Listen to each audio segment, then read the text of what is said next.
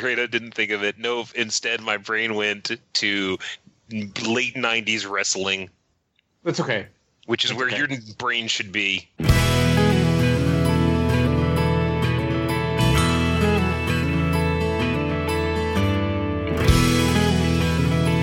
Hello and welcome to JudgeCast. This is episode number 145. My name is CJ Schrader, and with me, as always, my two new co-hosts. First off, we got Jess Dunks.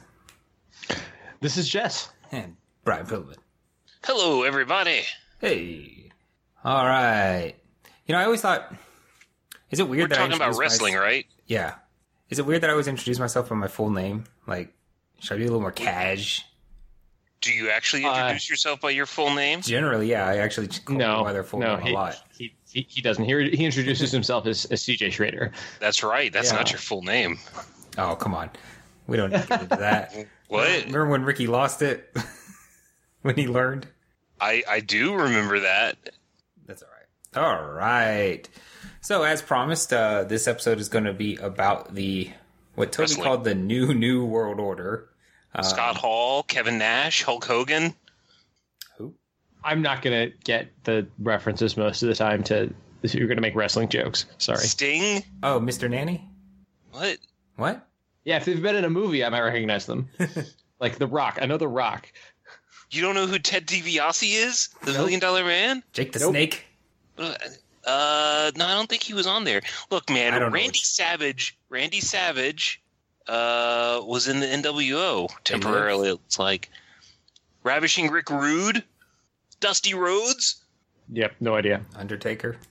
No, not Undertaker. Who's the beef jerky guy? That's Randy Savage. Mm. Oh, yeah.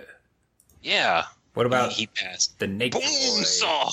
There we go, making it magic related again. We also had plenty of that. All right, let's talk about the new levels. So, there's been a big level redefinition, and perhaps your first question is, why? So that is a good question. It's a great question. Things seem to be going fine, or did they? I'm happy right now. You are? Yes. Publicly, I'm always very happy, except for that one episode. All right. Are we having a Dash B episode after this one? Now here's what we really think about the level redefinition. Yes. All right. I actually like it. I think it's all pretty reasonable. Anyway, so I think something maybe people had noticed is that level 4s and level 5s, maybe not, they're kind of in a weird spot, right? So a level 4 and level 5 were expected to be both kind of program judges. So there was a whole pillar and spheres concept where a level 4 would be over a sphere, level 5 over a pillar. Is that right? Maybe I had those backwards. No, nobody knows. Yeah, no one knows. There was an aspect of the program that they were in charge of, and to become a level 4 or a level 5, you had to demonstrate both the ability to head judge a GP or Pro Tour when you hit L5, and you had to have an area of the program that like a large-reaching programmatic responsibility within the program. So these were both event leaders and program leaders simultaneously, and that's basically what you had to be in order to be promoted to an L4.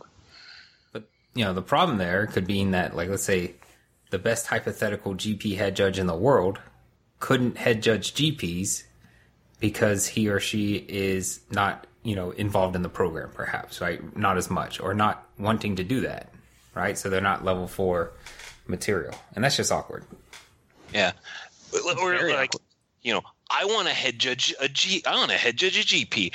I don't care about conferences or updates to policy or something like that. I just want, when I say updates, I mean creating updates for policy.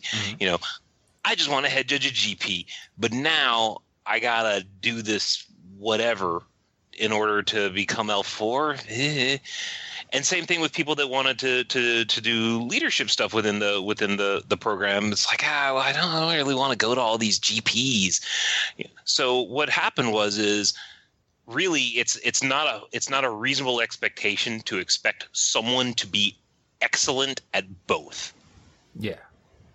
So they said, let's not do that anymore. And so this is kind of a note you added, Brian, but along the same lines is I think so. Jared, I remember when Jared was on Judge Cast, he would always say, he's been on as a guest before, and he would say, the best judge in the world will probably reach level 3, right? That's the top. Mm-hmm. That's the top, right? Level 4 and 5 are for people willing to do a little bit more, but maybe not necessarily, the top judges in the world. Right. In the military, it's what we would have called a lateral promotion, which doesn't actually add rank. It just adds more responsibility or different jobs. Mm-hmm. And I think L4 and 5 fit into that as well when they existed. And now, but the problem was they implied that was somehow higher because they have higher numbers. Right. So that's exactly it. So I think maybe there were some hurt feelings in the world where people are like, why can't I get L4? I've been around forever. But it's like, that doesn't... I need to get promoted. 4 is bigger than 3, therefore better, therefore I want it.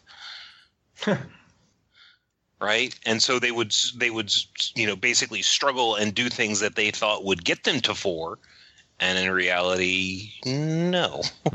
It wasn't quite as petty as you just made it sound. But, no, but no, it was pettier. Yeah. So it's like, what's the solution? And the solution's actually pretty easy. We just don't need level 4s and 5s anymore. What? Let's kick them all out of the program. Okay, they're gone. Yeah. I'm down. They have to start out over. Of the program. They have to start over entirely. Sorry, Ricky. Or you downgrade them, yeah. Or you downgrade them to... I'm sorry, downgrade isn't the right word. But you make them level 3 because level 4 and 5 is just no longer needed, right? And then... Right. You set up a system where level 3s can head judge GPs, so that solves that problem. And then level 3s who want to be in charge of program work, like Brian Perliman, can do that.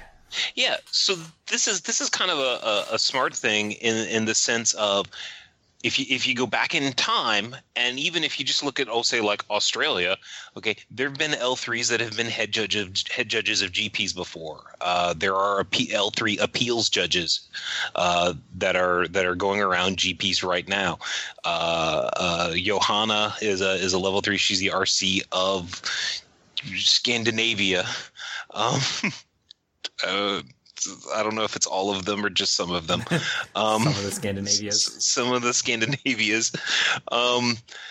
And she is currently head of both the JCC and the Player Investigation Committee. I mean, those are big projects, big efforts within the program. And they've realized it's like, well, 3s can do these things. So. Right. Being saying, oh well, only 4s and 5s can do these things is kind of It's not the case anymore. And also, you don't want to go the other direction where you just make them all 4s, because in the past, when the system that we have currently set up was created, your large GPs were going to have staffs of 10, 15 tops. Yep. And so and a 1,000-person GP was unheard of. Now you go, well, what does it take to head judge a GP? And that bar is a lot higher than it was when we initially created level 4 and 5 in the program. Yeah. So there's an extra bar. You could be like someone who you could just be the most active program work judge and in charge of a lot of different things.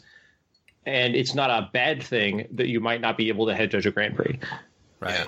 It's also worth mentioning, I think we should mention this, is that there are a lot more GPs now. Yes. And at least double. It didn't really work out to increase the number of level 4s to help support the new number of GPs. So I imagine there was some level 4 burnout.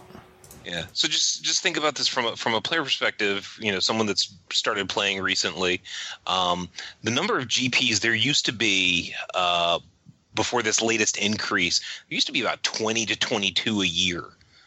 Okay, and then before that, there was like 15, 17, something like that. And now there's over 40, and some weekends have 3 GPs at once. Right. So yeah, there's a huge demand, and there's only 13 L4 plus judges. So it gets kind of tough. Right, and they all go more than one also, because they also serve as appeals judges or secondary head judges at very large GPs. Right. So it's not just like you can split them up evenly 1 for 1.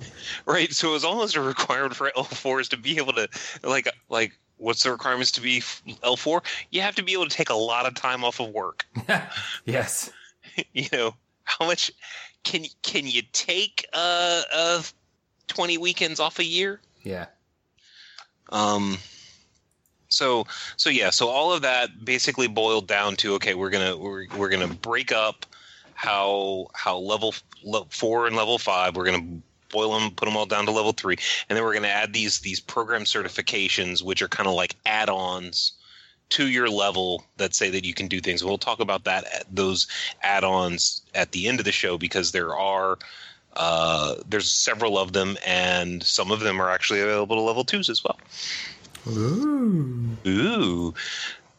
Now, when they did this breakdown and they said, okay, so 4s and 5s got rolled into 3, they also did kind of a repurposing of the other 2 levels as well. So there's 3 levels, 1, 2, 3, and if you kind of look at it, there's 3 rules enforcement levels as well.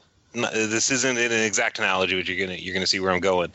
There's regular, there's competitive, and then it's not really professional. We call it is it still called Premier, or did they change the naming? No, it's called I thought it was professional. Are you talking about the rules enforcement level is professional? They are premier level judges. Premier level judges. Oh, gotcha. Okay. So the focus now is your level basically corresponds to what you are certified to run, and certified means you've gone through the appropriate training and you've passed the appropriate test. It does not a reflection of what you are capable of doing. It is a reflection of what you are certified to do. The difference there being that somebody who is an advanced level 1 judge might be capable of head judging a PVTQ, but not certified to do so. And someone who is in that boat, we should probably help get whatever else they need to get to level 2. Right. So basically the focus is level 1 is regular. Level 2 is PPTQ competitive, PPTQs and floor judging of GPs.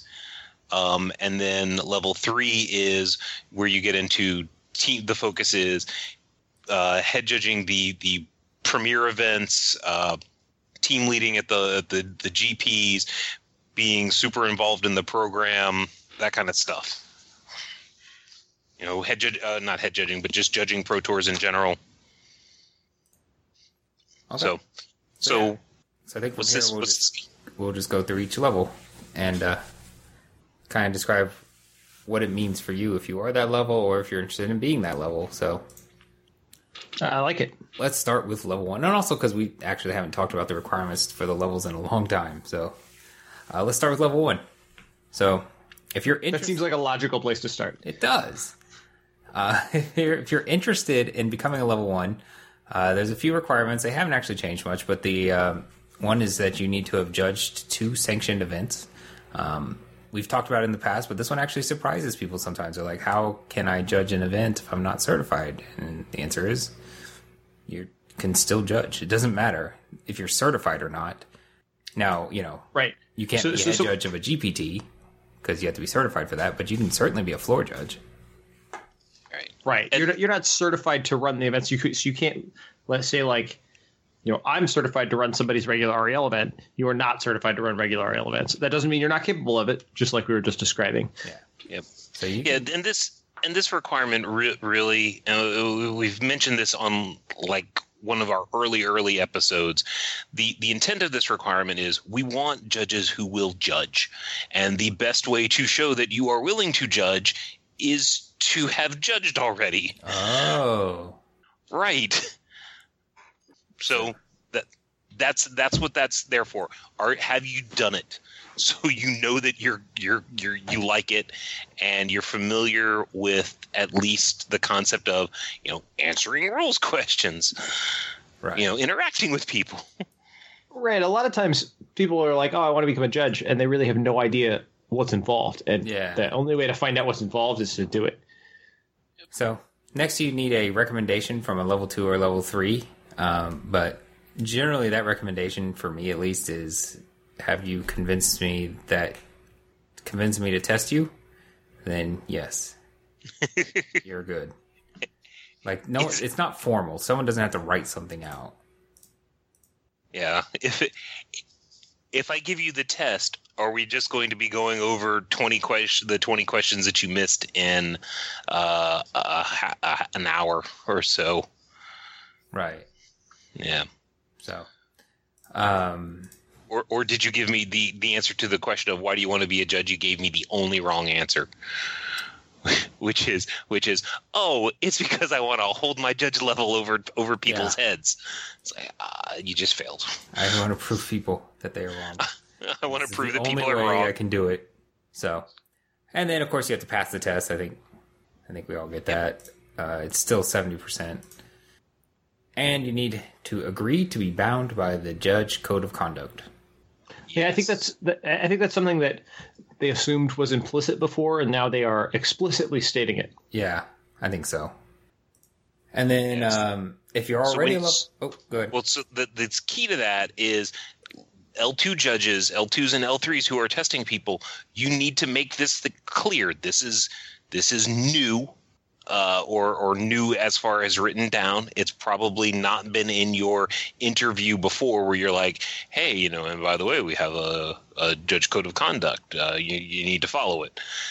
So that is something that you want to start mentioning now, that there is a thing that you are going to need to follow. Most people, you shouldn't have any objections. You shouldn't be talking to your L1 and they're like, oh, you mean I can't use my judge level to defraud people in trades? I'm out. Like, right. At the very least, they should make sure they've read it. Right. Yeah. They should fail the interview if that's the kind of person that you're dealing with. So it shouldn't be that big of a deal, but yeah. What?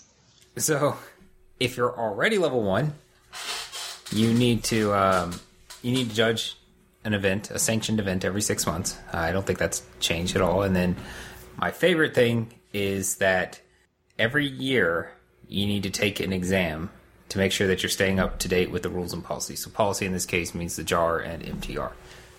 Right. How exactly you're going to be notified of that, or how it'll be delivered, or what it's going to look like, those details aren't out yet. But there will be a yearly exam. If you fail it, you're going to be referred to your regional coordinator so that they can help get you back up to speed. But if you're listening to JudgeCast, you're not going to fail it. Oh no, absolutely I'm not. going to level with you right now.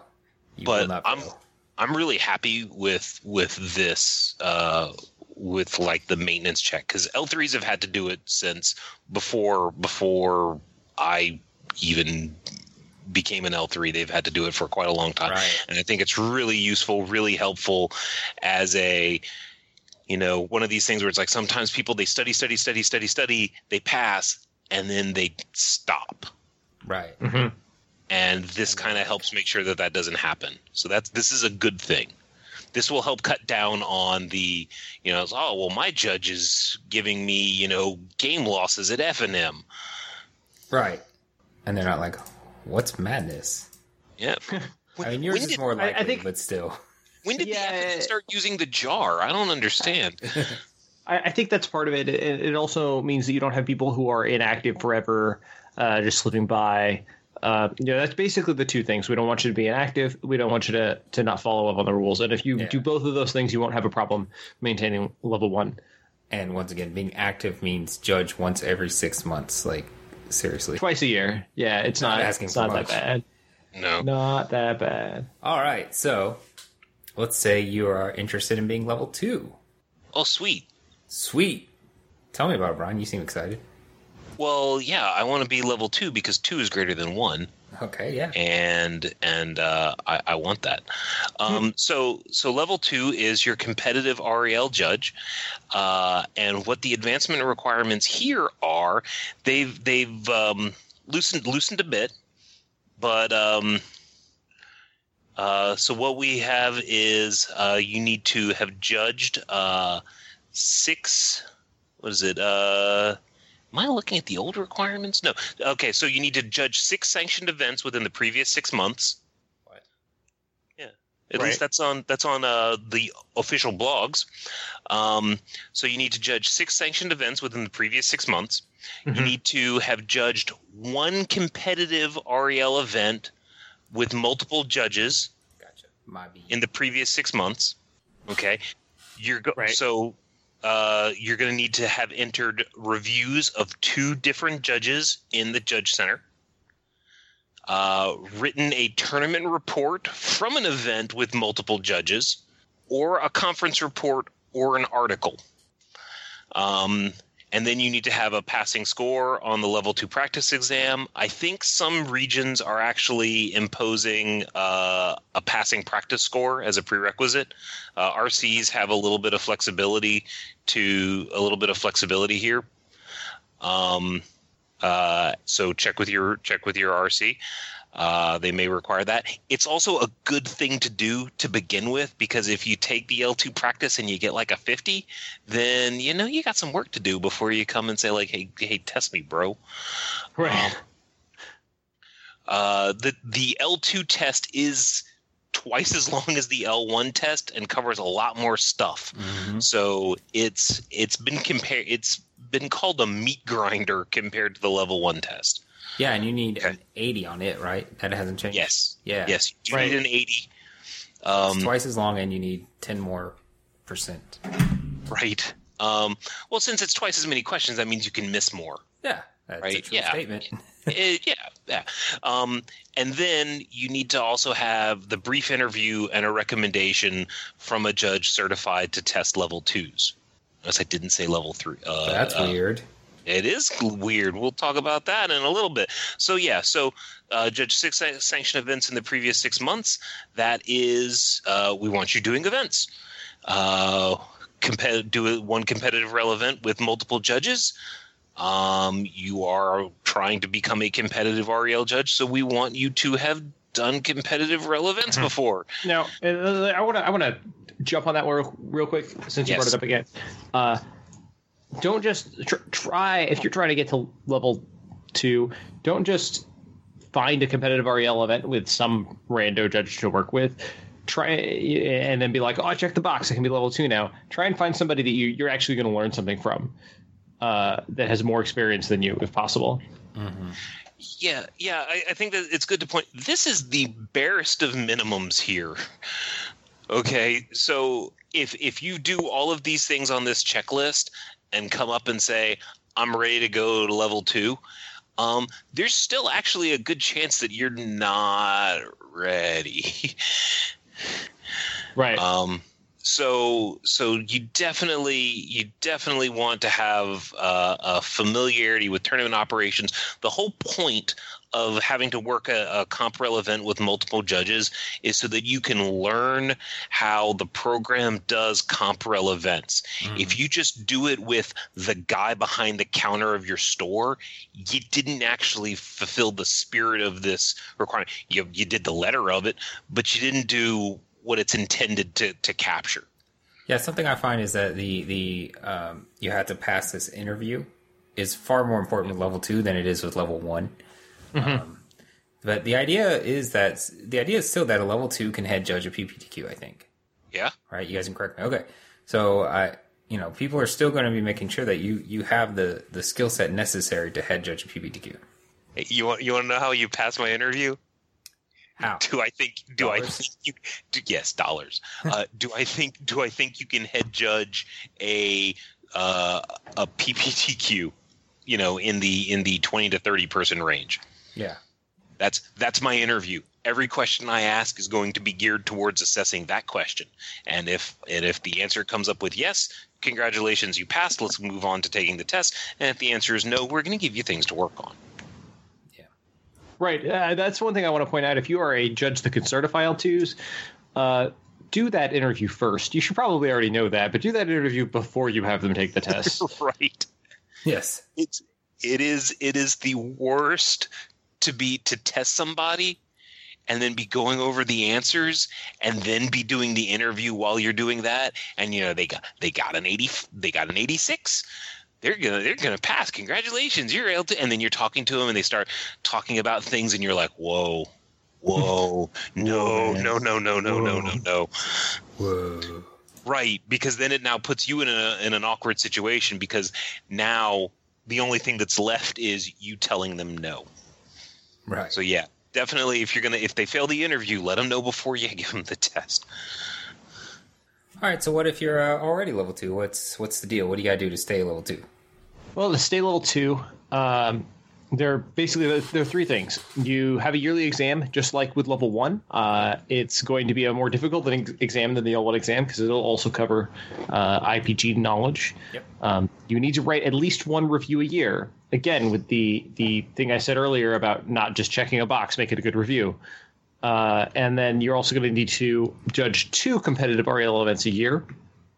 This is similar to the Judge 1 event every 6 months for level 1, but they don't require it to be in a 6-month time frame. Instead, it's 2 in a year. Yep. I'm not really sure why they did one as 2 in a year and the other is 1 in 6 months. Probably because FNMs are more plentiful. Possible, and it's easier to find. It's easier to get work in FNM than it is to do compro. Like, because also probably if after the program has invested a whole lot of time and energy into you being an L2, if something happens, if life happens and you're not able to judge for like 8 months, well, you can still recover and you stay L2. Whereas L1, if you lose L1, if you lapse, then you can get back pretty easily, because presumably you haven't lost any of the information, any of the knowledge that got you there in the first place. Mm-hmm. I mean, I'm just theorizing here. It's reasonable. It actually makes a lot of sense, and I think it'll functionally work that way, even if that wasn't the intent. So, do we have anything else to talk about level 2? One other thing is that we talked about before the show how we weren't going to talk about how things change, but the number one question I've had about this who brought that up it was me too. The number one question I've had about this is what about the tournament report? And there used to be a requirement for a tournament report for L2s. Tournament reports are still great things, and they're actually pretty useful if you do them correctly, but they're no longer a requirement for level 2. Well, they're no longer a requirement to maintain. Yeah. You still got to do something along that lines to get L2. Sorry, I meant because we were talking about the maintenance. You're right. And a requirement to maintain level 2. Yeah, and I think this requirement is in place just to prove that you can write intelligently about Magic. That makes sense. I think that's what it is. It was explained to me. I don't know how much I buy this particular explanation, but as a level 2, you're going to be writing DQ reports, so you need to be able to articulately describe what was going on paper in a game or in the investigation, or basically you just need to prove, and that requirement is kind of there to show that you have the ability to write intelligently about Magic. What if I can record it intelligently about Magic? Can you transcribe it back into print? No, that is not going to happen. Sorry, Chris Langston. What if you can what intelligently? Record. Oh, record. No, I mean, It's a hypothetical. It's not me, of course, but someone. But like, if you could podcast, no, that doesn't count. So before anybody complains, if somebody has a legitimate concern about why they can't write a tournament report, they should talk to their regional coordinator about it. Yeah.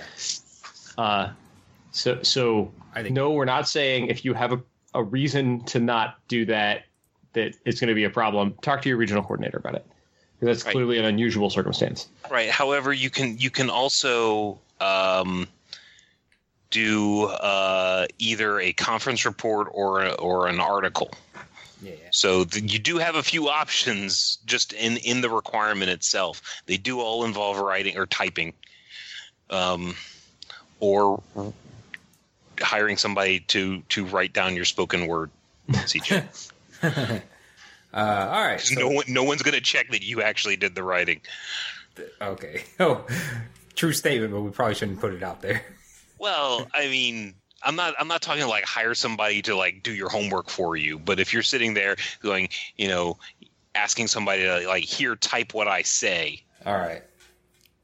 So let's say you're interested in being level 3. The entire process, which is the level 3 advancement process, hasn't changed much, and we're not going to go deep into the level 3 advancement process because it's a lot and could probably be its own episode. It has been its own episode. It has been its own episode when it was new. But we will we'll cover a few of the changes to it. So in the level 3 advancement process, you're supposed to show English competency, and now they've kind of lowered that down a little bit to where it's enough English competency to be able to team lead at a GP and also understand the written policy. Yeah. So you don't have to be like fluent English, but if you can understand the policy and team lead, that's going to be good enough. Makes sense to me. We're an international organization. Yep. But we still need to be able to communicate. It's not like Magic where you can just play it without ever talking. Unfortunately, we judges do have to talk to each other once in a while. I don't consider that unfortunate. I like talking to other judges. I know. I'm kidding. Most of them. Most of them. It's only unfortunate when it's one of them. All right. So there's also a line in here that event leadership may replace community involvement, and it may not. Okay. This is the one that I'm fussy about. Tell us. Well, Tell us about okay. Your fuss. So here we go. In the level 3, in the definition of what a level 3 judge is, they're involved in the global judge. Part of a full third of the definition is dedicated towards talking about participating in and leading program projects that interest them is an expectation of the role. So I think what's happening is event leadership may replace community involvement was really something that they were like, oh, well, it may not. We should probably take that sentence out because the definition of level 3 implies that you must do these things. So having like, well, you may.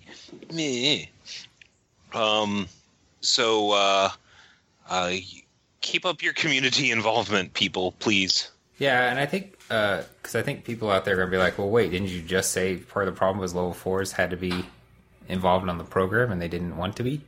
Well, the part of it is that they had to be these grand overseers of large, huge things. What we're talking about here is participating in projects. Okay, that can actually be not a huge thing. That right. Can be I presented at I presented at a conference once a year for the last 2 years. Right. Okay. Or somebody who consistently does things with knowledge pool, or somebody that does things.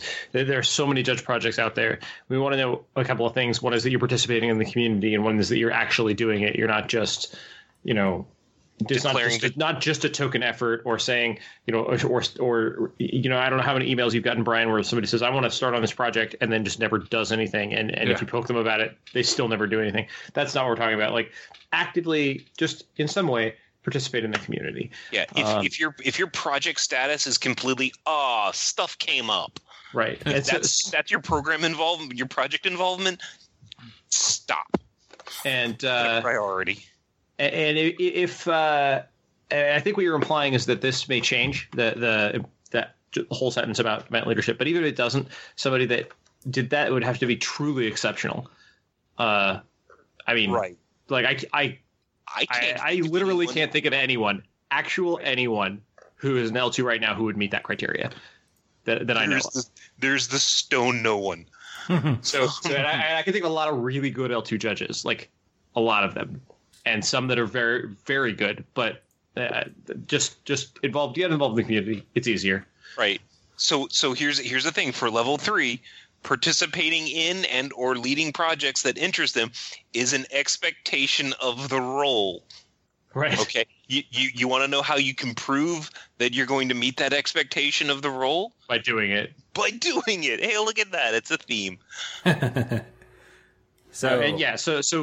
Yeah. And so the last one here is that you need to demonstrate strength in tournament operations and logistics. So can you guys explain that one to me a little more?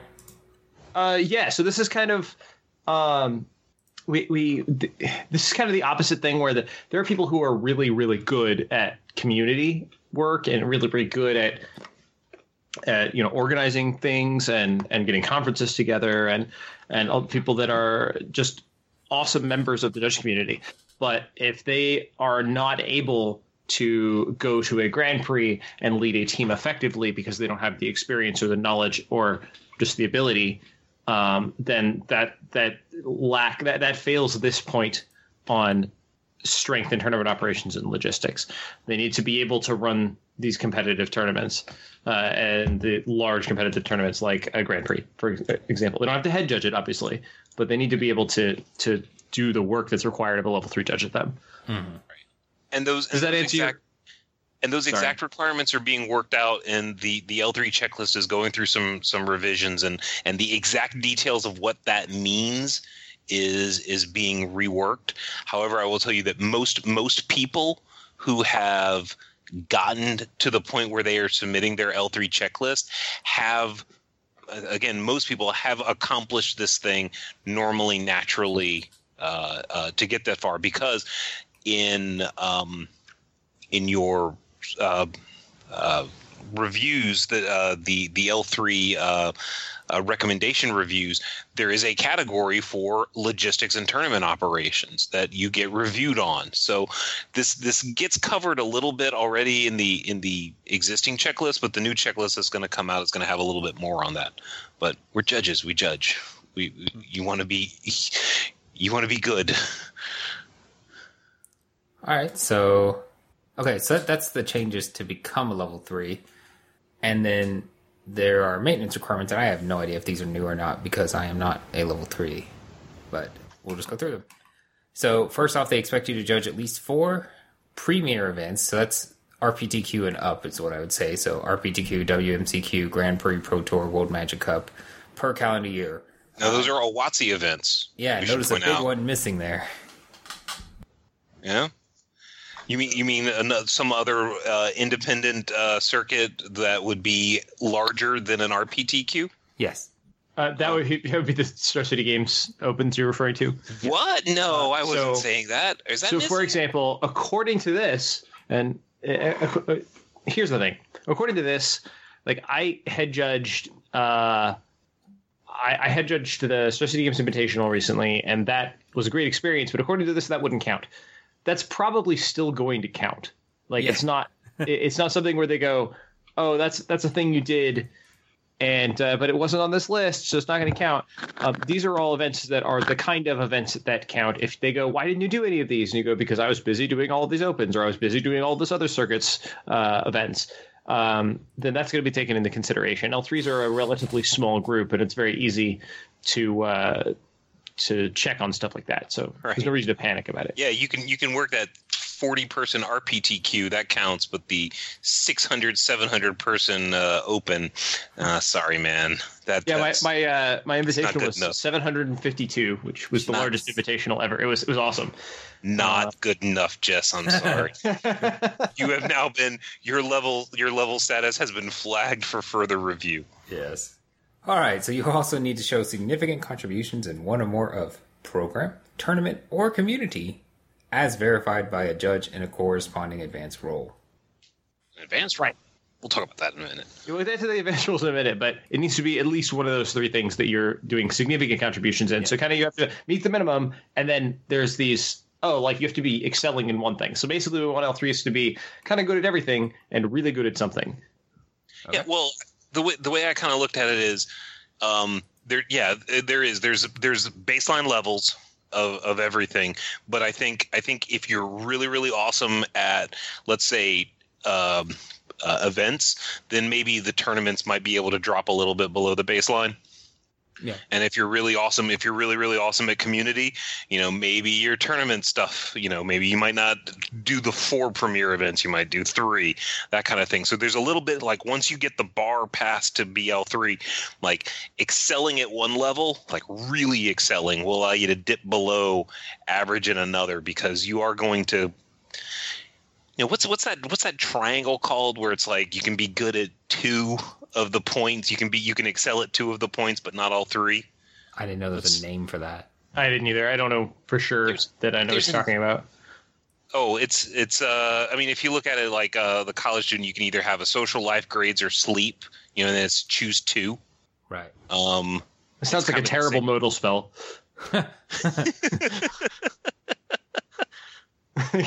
University charm. Like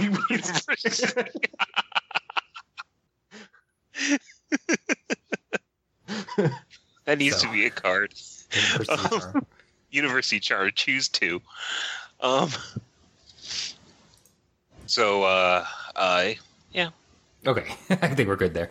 And then you need to just sorry, I got off track.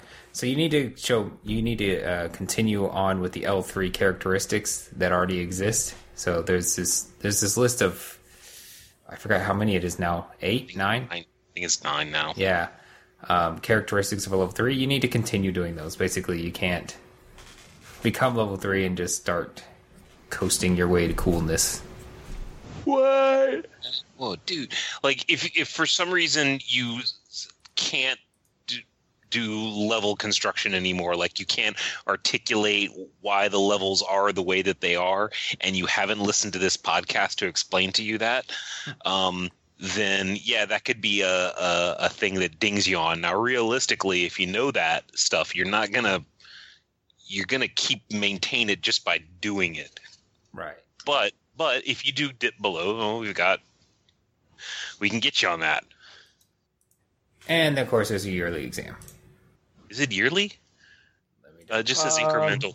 We have exams once a set. Right. Currently, we have exams that come out every set, and from what I understand, those exams are actually going to get a little more complex. My mistake. So yeah, so L3s are going to have the once a set exam, and then everyone else is going to have the yearly exam. I do want to add that I have not taken a yearly L3 exam yet that could not be answered by listening to either the rules episode or the FAQ episode associated with the corresponding set of JudgeCast. Right. Just saying. Sometimes we'll have actually hit the questions. As I'm not unconvinced, or I am yet unconvinced that they don't just listen to the episode and pull questions from it. It's possible, but yeah, there've been like 1 or 2 questions where we went off on a tangent, and that tangent was on the test. Yeah, pretty much. Yeah, this has happened. This is a thing. All right. So. I think we actually covered it with the 3 levels. Now there are some advanced roles that exist. Ooh. And these are for level 3s only. Well, they're advanced roles the other ones 3s. Okay, I wasn't advanced sure roles and certifications. I wasn't sure if the certifications were separate. So okay, advanced roles are just for level 3s, and they're really cool actually. The fact that this kind of helps replace that whole thing where, well, because you've got level 1, 2, and 3 now, but we haven't actually addressed who does the stuff that L4s and 5s used to do. Right. And that's where the advanced roles come in. These are things that other L3s can step up and do. And rather than having to do all of them, we can share it out and each do a lot of good. Brian, do you want to start on how they work, or do you want me to jump into that? No, you can go for it. Okay, so advanced roles for L3s. The first thing is all of them rotate every 18 months. So this helps fight burnout, and it also helps fight the perception that there is an elite few that is running the program. This rotation, as it moves forward, I'm really excited about it because I think that's gonna show a lot of growth in the program when we see new people coming into each of these roles, and I think that's a good thing. So every 18 months, and now how they are selected, I don't know if that's been solidified yet. This is all still very new, but it probably will be different for each of the advanced roles that you have. From what I understand, it's every 6 months, 1/3 of the advanced roles will be up for renewal, as it were. Right. Oh no, that part I did know. So let's say you had 6 of a role, 2 of them would rotate out every 6 months. or not necessarily rotate out, but be reevaluated. They need to reapply. Yeah, they need to reapply. Yeah. Okay. Well, and then they will. So what the roles are? Yeah, let's talk what the roles are, and I think that'll help us talk, because I think we're trying to talk about without saying what the roles are. So the first role. Oh, go ahead, CJ. I'm sorry. Yeah, I was going to say the first one is kind of obvious that we need this now, and that is a GP head judge. So there's no expectation that every level 3 now can head judge a GP, right? There's still going to be a certain set of them decided. Who knows how many? We don't know yet, and we don't know how this is going to be decided exactly. But there's going to be a role where level 3 will be kind of, I don't want to say certified because we have certifications later, but they will be in the role to be able to head judge a GP. I think we can assume all current level 5s and level 4s have this role. Yes. Currently, yes. Yeah. And then it's been implied that some are excited to step down from that role, though. Yeah. I don't know which ones, but I would be, honestly. It's a bit much. So the next one is a program coordinator, which is kind of a nebulous term. These guys are, from what I understand, they're responsible for basically right now they're responsible for implementing what WotC wants the judge program to be, right? Yeah. So they're going to be contracted by Wizards of the Coast. They're the ones that are responsible for shaping the judge program into what it is supposed to be, whether it's through programs or through redefinitions or whatever needs to be. Like right now, we're under the judge program's under the control of Wizards of the Coast, and that they have to have somebody that takes charge of that for them, and so they have some contracted individuals that handle that. Yeah. Currently. Go ahead. Sorry, I was going to say, so if someone decided, for example, there was a sphere previously called recognitions. Okay, so the program coordinators have now absorbed that responsibility. They are responsible for determining how recognitions are done, in which case they would then come and talk to me as the head of the Exemplar project to talk about that, or maybe create some other initiatives for recognition, or an education initiative, or a technology initiative. Where we need software to do something. Mm-hmm. They would be responsible for going off and getting that done. So if you want to think of them as kind of the maybe the philosophy and the project arm of the, if you think GP head judges are events, program coordinators are program and projects, and then the third category is the community stuff, which would be... That would be regional coordinators, which is already currently its own thing separate from the level 4 and 5 judges. And regional coordinators they are the least changed from this entire definition. I think that they pretty much stay exactly as they are. They do have the 18-month rotation, which is new. Previously, there was no rotation. So if you are used to having your same regional coordinator in a role, then you might see a rotation in 18 months if somebody else decides that they want to be in it, they apply for regional coordinator and are chosen. Yep. Okay. So, and we have we already have 4 program coordinators decided. Once again, I think the system for this might become, or I want to believe it'll become a little more transparent in the future, but it's Sean Cadenese, one of the founders of this show, Toby Elliott, all-around cool guy, Kim Warren, back in the program, and Jason Limbs, because I don't pronounce his last name. It's not like how it was before, right, where it was like, well, at least in the information we have, it's not, they weren't like, Toby's in charge of policy. Right. I think we can all assume Toby is still in charge of policy, but...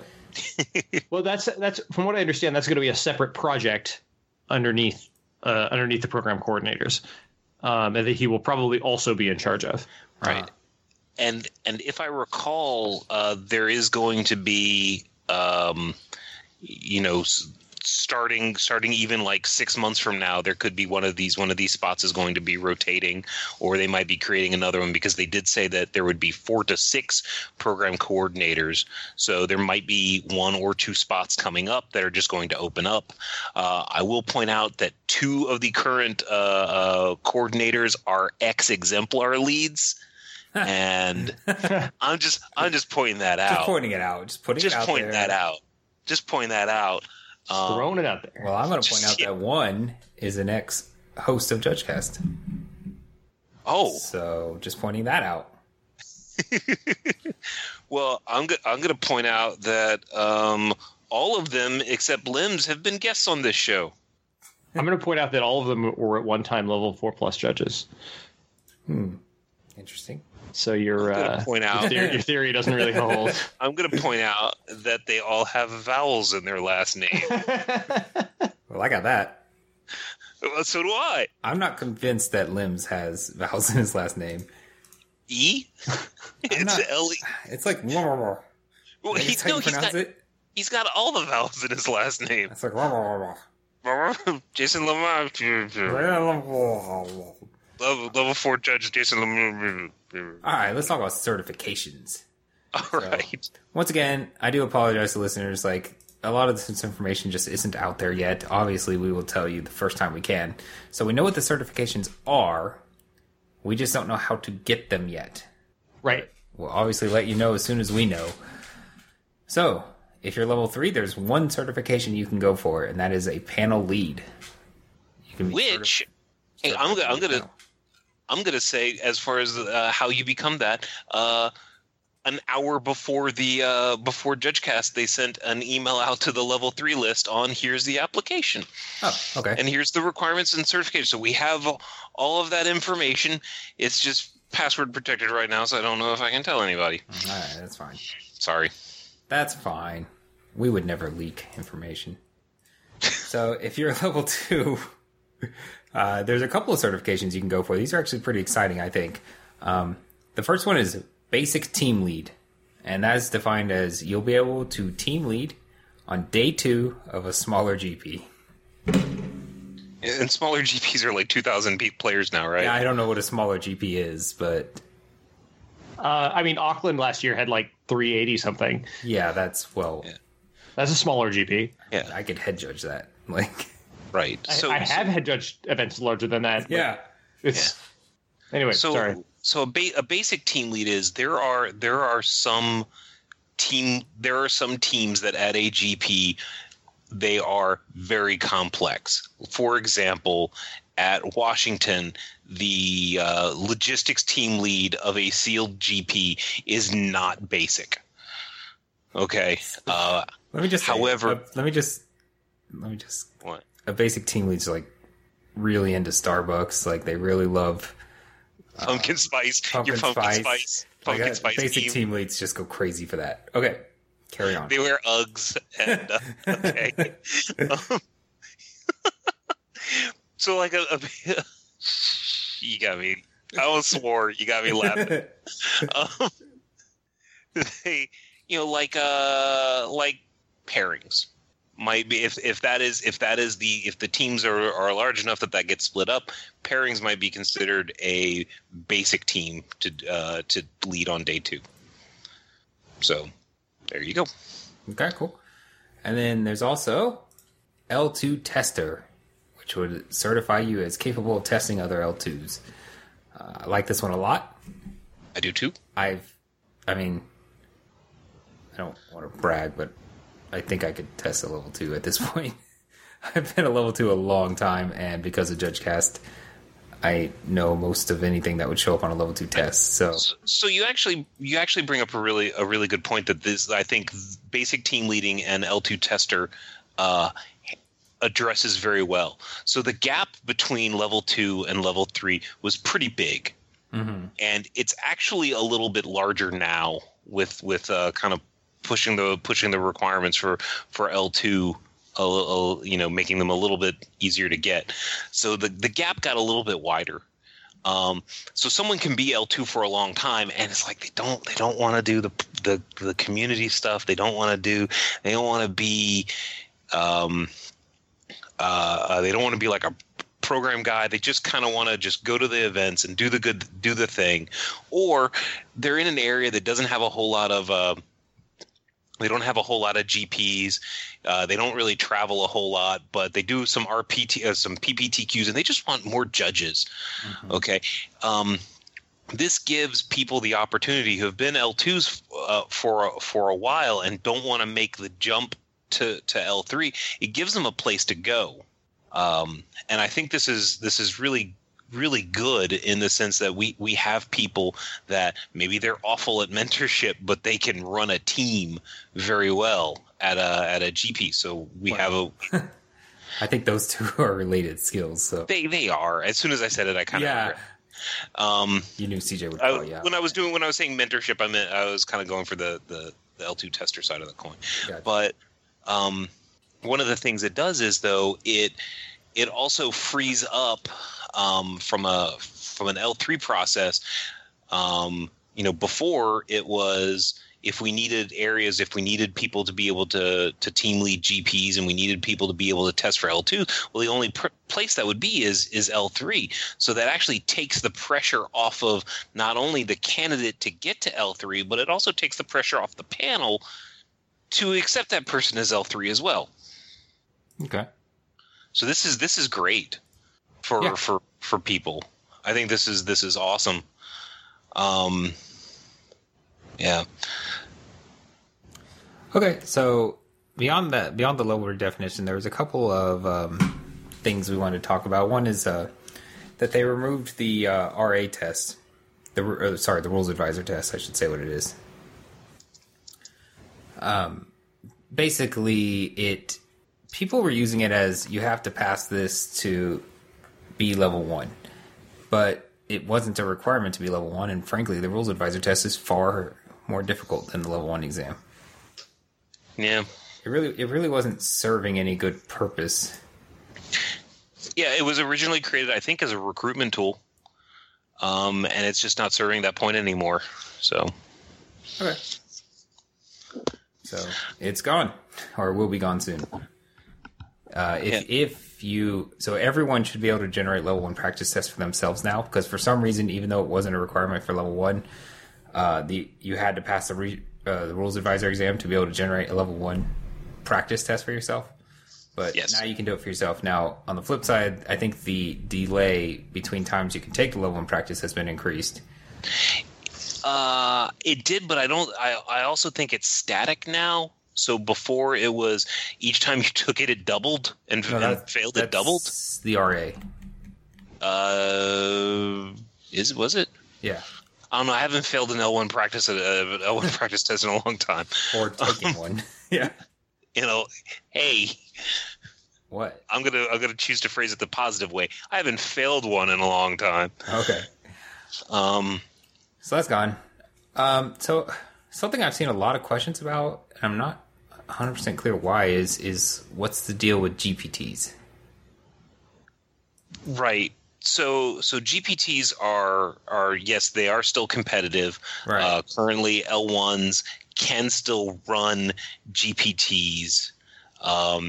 It is a little bit awkward, and I can't imagine that it's going to stay awkward for forever.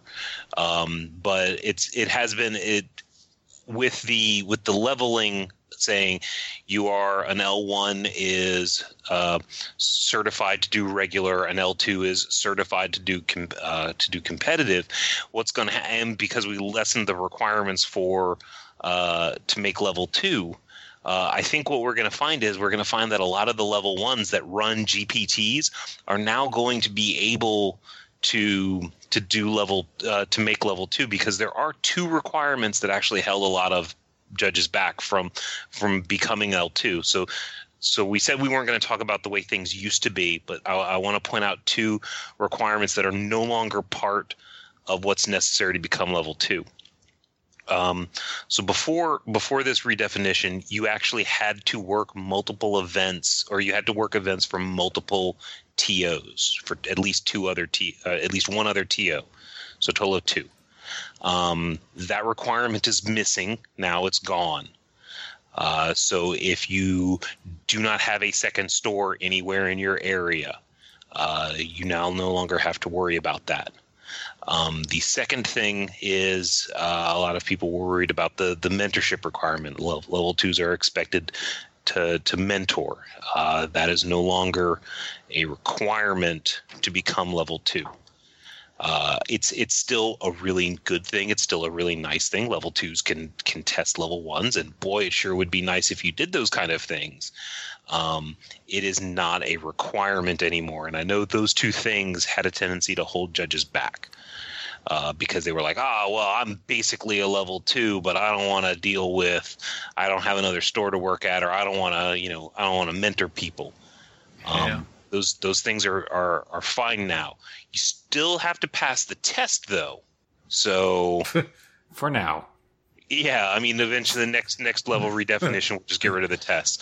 But just going super regular REL with this. Yeah. If you didn't pass the test, here's a hug and a cookie, and now you passed.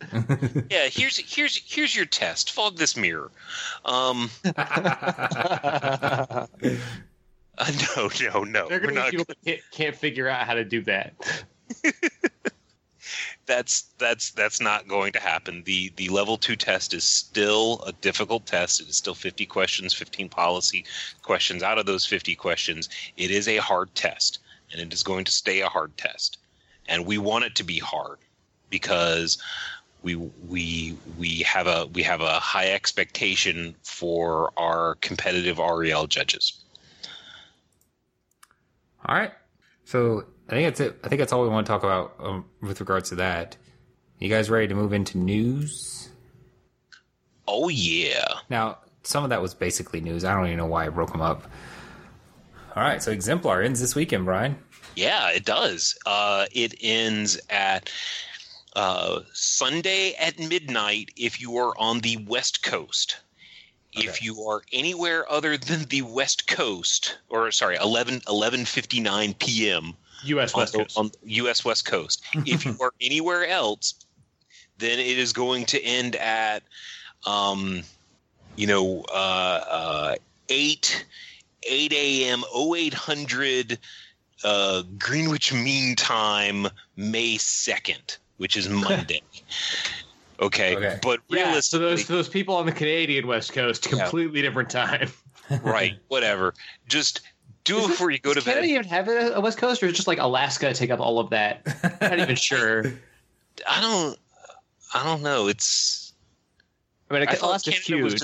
All Canada has is like a North Coast. It's just. It doesn't. I don't know if it has East and West. It's just. You've got North Coast, kind of tundra-y bit, part that used to be British Empire. Like, that's all I really know about Canada. I know that on a map it looks really, really big, and it's smaller in reality, but it's still really, really big. And Canada's huge. So, speaking of Canada, I'm going to be in Canada this weekend. Which of those three parts? I don't know. The tundra bit, the part that used to be part of the UK or the North Coast. At some point, the plane will land and I will be there. I don't know. Make sure you ask the pilot when you get there. What part of Canada? One of my rare excursions out of the region, and an even rarer excursion out of the country. So if you're going to be at GP Toronto, say hi. Yep. Can you ask him where the Maple Tree Farm is? Okay. Or ask him where the nearest hockey game is. Ask the pilot. All right. Oh man. Okay. I had to tell a side story now.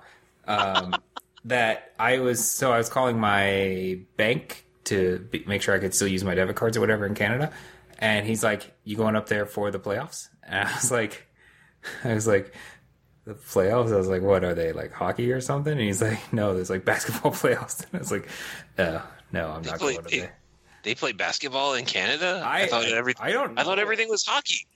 I just assumed it was hockey. That's a stereotype, guys. We don't generalize like that. I did. You know, I did like 2 minutes ago. Right, with the tundra e bit. All right. So last little bit of news. Oh, well, are we done with Exemplar? Like, I kind of interrupted about the time thing. So is there... Sunday before you go to bed is the cutoff.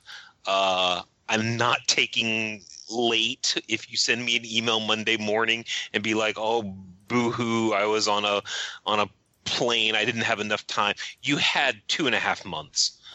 You know, But I was in Toronto. I don't know how much more time I could. I gave you 2.5 months. You had lots of time. But what? If you find something exemplary someone did in Toronto, it would be great for the next wave of Exemplar. Or even I hope to squeeze it in, to be 100% honest. But I mean, I did. My last event that before an Exemplar wave ended, I was like, all right, got back Sunday night after the judge dinner. I've got 30 minutes to get those couple of Exemplars in. Yeah. There was an Exemplar nomination this last wave, that the nomination was ASDF, made 7 seconds before the deadline. Yes. Can I do that? What's that? No. Oh. No, don't do that. Well, why? That's You're not okay. advertising it. I wouldn't have advertised it. No. Yeah, I wouldn't have advertised either. But I'm going to advertise it, and here's what's going to happen. I'm just going to reject it because... the next time that happens, that makes sense. Yeah. Yeah, I mean, I looked at it. It was funny. Well, I mean, and I would delete. It's like it kind of wastes a little bit of the time of the people that have to go check those, and like it's Yeah. Oh, no. If you do that, you're not just trolling Brian. You're trolling like actual human beings. So if it takes me as long, opposed to Brian. Thank you, Jess. I wasn't sure if that was other people. Let's do the other people. If it takes me longer to review it than it took you to write it, guess what? It's actually going to take me less time to review it than it took you to write it because I'm just going to drop it in the vid bucket. Okay, so let's talk about our little final bit here. So, people may have seen on the Wizards of the Coast website that there is currently a lawsuit from a few judges, including our very own. Huh? There's 2 lawsuits. Well, there's 2, yeah, but everyone only talks about one of them. It's from it involves our very own Justin Turner as one of the plaintiffs. Plantains. There's not too much we can say about it because a lot of people have been like, "You're going to do an episode on this? You're going to have Turner on?" You have to understand this is a lawsuit, so Turner can't talk about it. Yeah, and Wizards isn't going to talk about it. Yep. The judges who the plaintiffs, they're not going to talk about it either. So at some point we might get together and do like a speculation cast where we just guess a lot, but nobody that actually has any information. That has any official information is going to be officially allowed to talk about it. So there's a lot going on. I guess they're allowed to. It's just like it's bad. It would be unwise. It's really bad. It would be very unwise to talk about that stuff. So right, there's going to be lots of rumors. Yep. 90% of them are untrue. If you know any of the parties are involved or anything like that, please talk to them about it if you have questions. One of the things that several of the plaintiffs said on social media was, if you want to form an opinion about what's going on, great, but please message us first. And I think that's kind of just the way that's handled right now is that there's not going to be a public statement for anybody. So do we want to talk about what the lawsuit alleges? Sure. Yeah, we could talk about that. I'm just no good at talking about it. I don't want to go into detail. If you do want to go into great detail about it, I'd be okay with focusing on that in the episode. But I'm not. I'm just going to say that basically what the lawsuit alleges is that judges are in some form or fashion employees of Wizards of the Coast. Specifically, it alleges judges at competitive and professional enforcement levels. Competitive and professional enforcement levels. It is a class action suit where they are basically saying that like 1,000 U.S. judges fall into this class. Right. And one misconception that I've heard a lot of people talk about is this idea that the judges who are plaintiffs want to be employees of Wizards of the Coast. And that's not what the lawsuit is about. The lawsuit is saying legally we believe that we fall under the definition of employees. and then a court will decide whether or not that's true, and then they'll go from there. Assuming that it actually goes to court. Right. So right there was a question. Basically that's what it is. Is there's a question as to whether or not we are de facto employees based on the relationship between the Judge Program and Wizards of the Coast. It sets up a employer-employee relationship. So that's the claim. As it relates to the United States Fair Labor Standards Act and the labor laws of the state of California. Okay. Apparently Jess is smarter on this than I am. I just want to clarify that because we have listeners from all over the place. And if you go digging into your local labor laws in somewhere that is not the United States, you may not find what you're looking for. So the lawsuit is basically the lawsuit, for lack of a better term, is asking a question, and is asking a judge to answer it.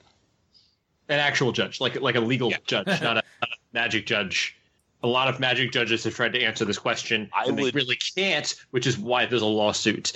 Yes. Yeah. Which is actually kind of amusing. I got to imagine, like, if a judge is actually reading this and he keeps reading the phrase "judge" over and over again, and he's just like, "What? Who do these guys think they are?" I do want to add that just from knowing Turner, I'm sure his intent is not to burn the program down, and his intent is not to get a big paycheck.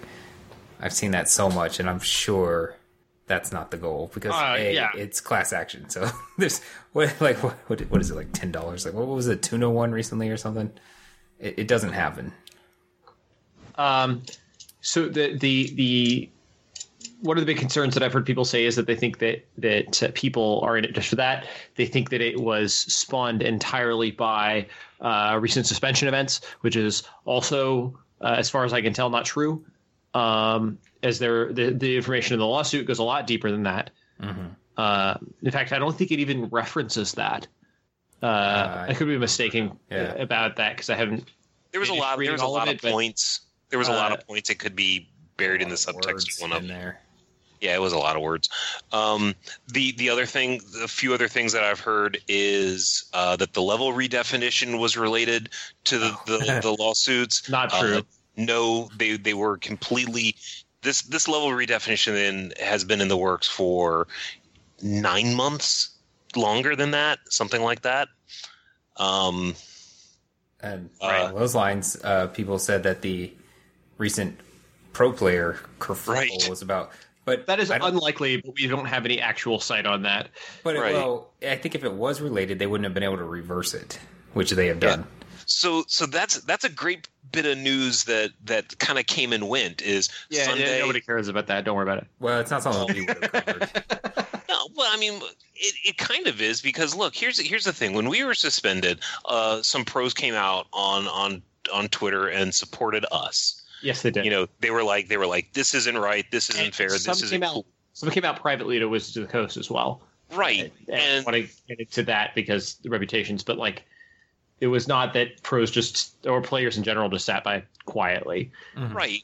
And so I kind of want to respect that by saying I also thought that, and it doesn't matter now because Wizards reversed it, but I was upset for them as to what they were feeling and what their expectations were and what happened to them. And I just, unfortunately, Wizards resolved it so quickly that we weren't able to express via the podcast our solidarity with the professional players. But I do agree. I thought it was a raw deal, but it's resolved now. So at least for a year. Yes. So if you don't know what we're talking about there, WotC reduced the pros, platinum level pros, when they go to pro tours, they got a appearance fee, a significant appearance fee. That appearance fee was being cut from $3,000 an event to $250 an event, and it was being cut basically the next season, which is not this upcoming not this upcoming Pro Tour, but the one after it. So all these people that like busted their butt all year to get platinum, you know, they're like, woohoo, I made it. And what? How much? $250. Right away. Why did I just do all of this work for? So they put out that announcement. There was a huge outcry. Wizards came back today, Tuesday, so 2 days later, and was like, you know what? We're not gonna do that. Please don't leave the game. Because what they did was they took all that money and they put it towards the World Magic Cup total prize pool, or some of it. I don't think it was the math worked out complete that it was all of it, but they made the prize, like the total prize pool was like $500,000, something like that, because that's a big sounding number. Yeah. It sounds pretty sexy for advertising and stuff like that. And realistically, they probably took the money from there. They put it into there because it made the game sound bigger and more exciting and stuff like that, at the expense of the pros, basically giving them the safety net that they need in order to play as much as they do, in order to get good enough to make the names for themselves, to be the pros. So. All right, but I think that's pretty off topic for JudgeCast. It is, but at the same time, I feel it would be remiss if we didn't at least say, we were supporting them. If we didn't at least say we saw this happen and hey guys, that was jacked up. Basically. But now we've said it. All right.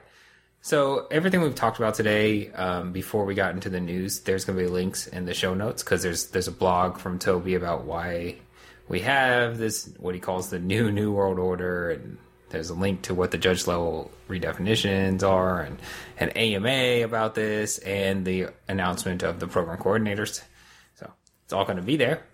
But if you have further questions, you can email us at judgecast@gmail.com, or message us on Facebook at facebook.com/judgecast, or twitter.com/judgecast, or Tumblr. I'm contractually obligated to mention.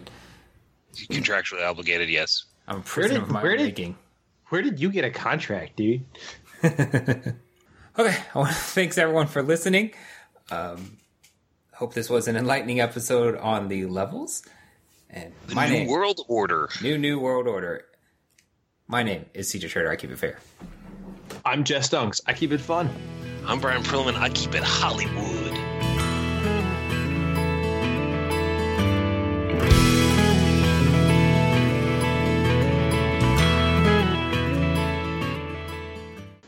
Lawrence here. You can't judge me because I say hoof. Oh, yes, I can judge. Welcome to the rest of your life. People are going to judge you for all kinds of stupid stuff. Right.